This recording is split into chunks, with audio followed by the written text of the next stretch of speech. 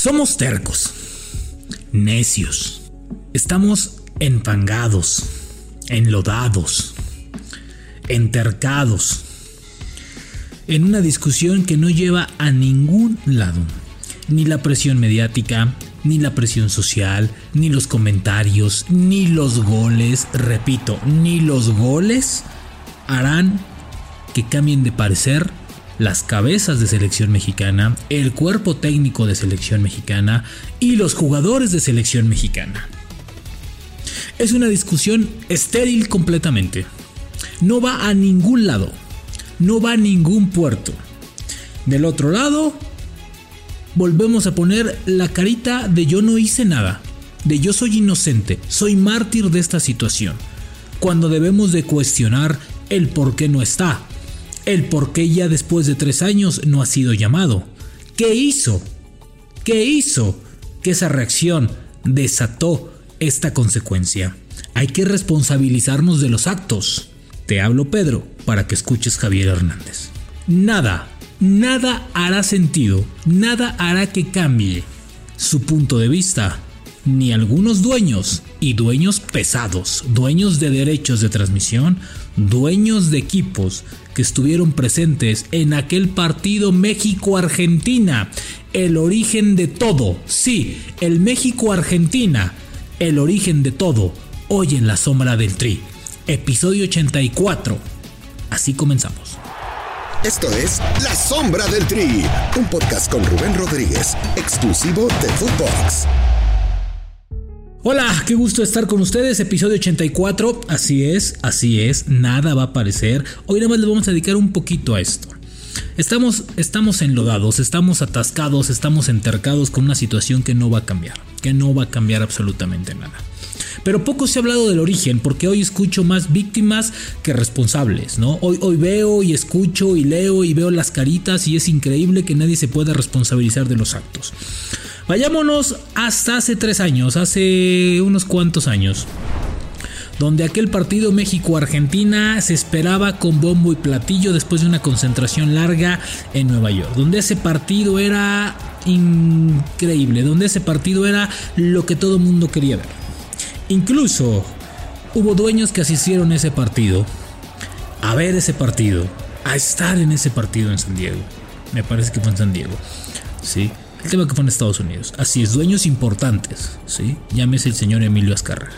Y tómala, 4-0 en contra de México.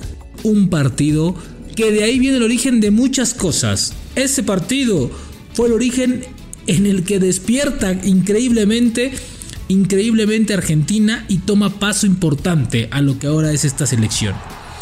En ese momento, del otro lado, México, ¡pum!, debacle, por lo cual, un debacle completo. Se cayó el gran año de Gerardo Martino. Ese fue el punto de quiebre, unos para arriba, otros hacia abajo. Pero para México fue el declive completo. Y también de ahí vienen consecuencias importantes que arroja qué pasó en esa concentración, por qué el equipo estaba tan extraviado, qué pasó con los delanteros, y se comienzan a hacer cosas y en el aeropuerto se encuentran directivos con algunos jugadores, parte del staff, repartiendo amigas, ayudándolas, etc. Un desmadre por completo.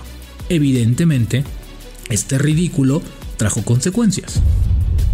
La cabeza le pidió a la cabeza de la federación y esta a su vez a la cabeza de logística y esta de logística a la de prensa y a la de prensa esto y a la de comunicación esto y todo mundo al cuerpo técnico. Entonces fue así de o me cortan cabezas, se hacen responsables o se las corto yo. Ahí comienza el meollo del asunto y ahí viene el punto de quiebre para muchos en selección mexicana. Si algo le aplaudo a Martino es que la disciplina no se negocia en su proceso, sea chiquita o sea grandota. El tema es indisciplina y eso no se negocia, eso no tiene fundamento alguno, ¿sí? Es cierto, me dirán, es que la Jun habló con él y regresó. Sí, regresó para un partido nada más, un solo partido, no regresó para otro más, un partido y párale de contar, no hubo más. Entonces, ¿sí?, ahí comienza el debacle futbolístico de selección y ahí viene el punto de quiebre de Javier Hernández, porque a partir de ese momento ya no volvería a ser convocado más, ya no más. Le habían pasado ya muchas, como a otros. No estoy diciendo que es el único, que no, a todos. Pero ¿a qué voy con esto? Que en ese punto, cuando se pidieron que rodaran cabezas, cuando se les pidió resultados y no hubo, cuando después de este ridículo, cuando después de todo dijeron, a ver, no vuelve a pasar esto y se tiene que hacer o se hacen responsables o me hago yo directamente, entonces hubo cabezas por doquier y arrojaron muchísimos temas.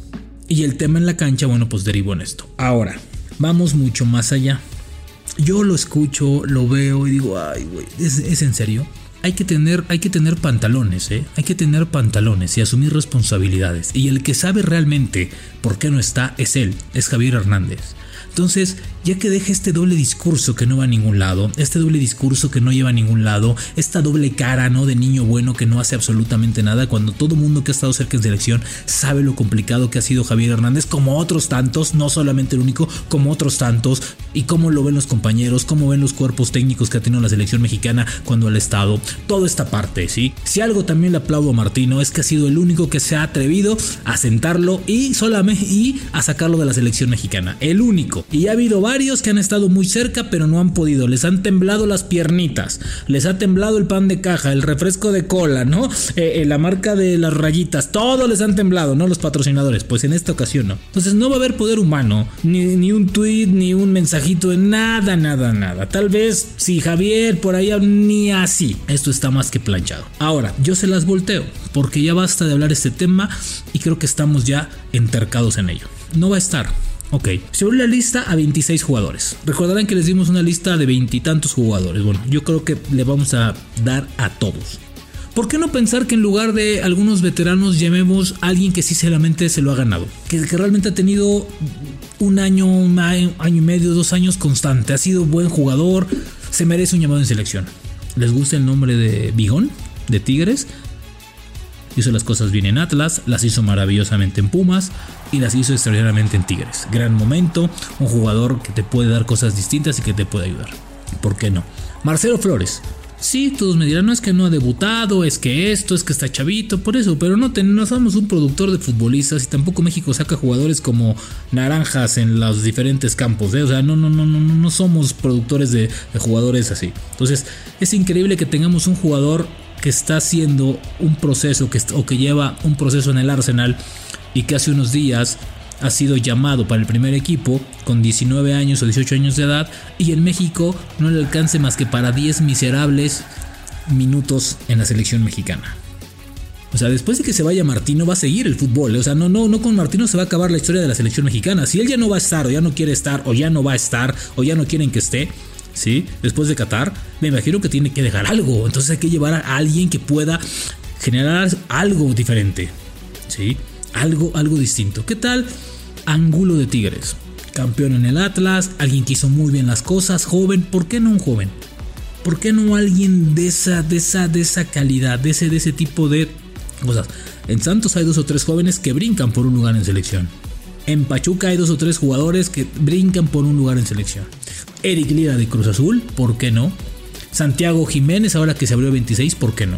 Entonces, en lugar de entercarnos, porque con Javier o sin Javier va a ser lo mismo en la Copa del Mundo, México va a llegar hasta donde le alcance, y yo hoy más que pensar en un quinto partido, pienso en un cuarto primero porque está complicadísimo el grupo, aunque todos digan que no, ¿sí? Entonces, ¿por qué no pensar en llevar a alguien más que pueda seguir el proceso después? Que comience, a ver, Messi fue un mundial de 17 años, Cristiano por ahí así, ¿sí? Y Ronaldinho también su primer mundial ni lo jugó, fue a tragar banca y vean lo que se convirtió. Ojo, no estoy diciendo que va a salir un Messi y un Ronaldinho, güeyes, tranquilos, pero me parece que el jugador mexicano también necesita de esas vitrinas, de ese fogueo que no tiene. Entrenar en una sede mundialista, ver el ambiente de un mundial, no es lo mismo ir y llevarlos a la presión que le llama Gerardo Martino de un partido molero en Estados Unidos, de un partido con un rival que le vas a meter 5 o 6 goles, ¿sí? Y que vas a tener a 40,000 mexicanos aplaudiéndote, aumentándote la madre como tú quieras, ¿sí? O sea, no es lo mismo esa parte. Entonces, al fútbol mexicano le hace falta vitrinas, le hacen falta reflectores, le hacen falta lugares donde te desarrolles y crezcas como profesional, que sepas lo que realmente es una presión en una cancha del fútbol mexicano, por el amor de Dios, ¿sí? Presión, este chavo juega en el Arsenal, en la mejor liga del mundo, está poco a poquito haciendo sus pininos para ser para estar en el primer equipo del Arsenal, en una de las instituciones más importantes, no solamente de la Premier League, también de Europa. Y aquí 10 pinches minutos. ¿Es en serio? Bueno, pues lejos de empangarnos de nueva cuenta, ¿no? Con el que ya saben, ¿no? Con el que ya saben, ¿no? Creo que ese lugar se lo puede llevar a alguien más, porque con o sin va a ser lo mismo. Entonces, ¿por qué no pensar en llevar a alguien que siga un proceso? Cosa que no tenemos. O sea, nosotros pensamos que el proceso son 4 años y se acabó. A ver, se va Martino, va a venir otro. Y va a llegar otro y tiene que tener bases. Ese es el gran problema, ¿sí? La silla de la selección es como son como la silla presidencial de nuestro país, ¿sí? El que llega, pues agarra lo que le dejaron. Ni plumas, ni lápices, ni hojas, güey, porque se llevan hasta los clips, los cabrones, ¿sí? Y de repente pues tienes que empezar de cero y a generar y la chingada, y de repente por ahí al año ya sacan algo por ahí, ¿sí? Acá en selección es igual. No dejan absolutamente nada. Y ahora pues va a ser peor, porque muchos de los que están ahora ya no van a estar. Yo creo que Ochoa dudo mucho que después de Qatar siga.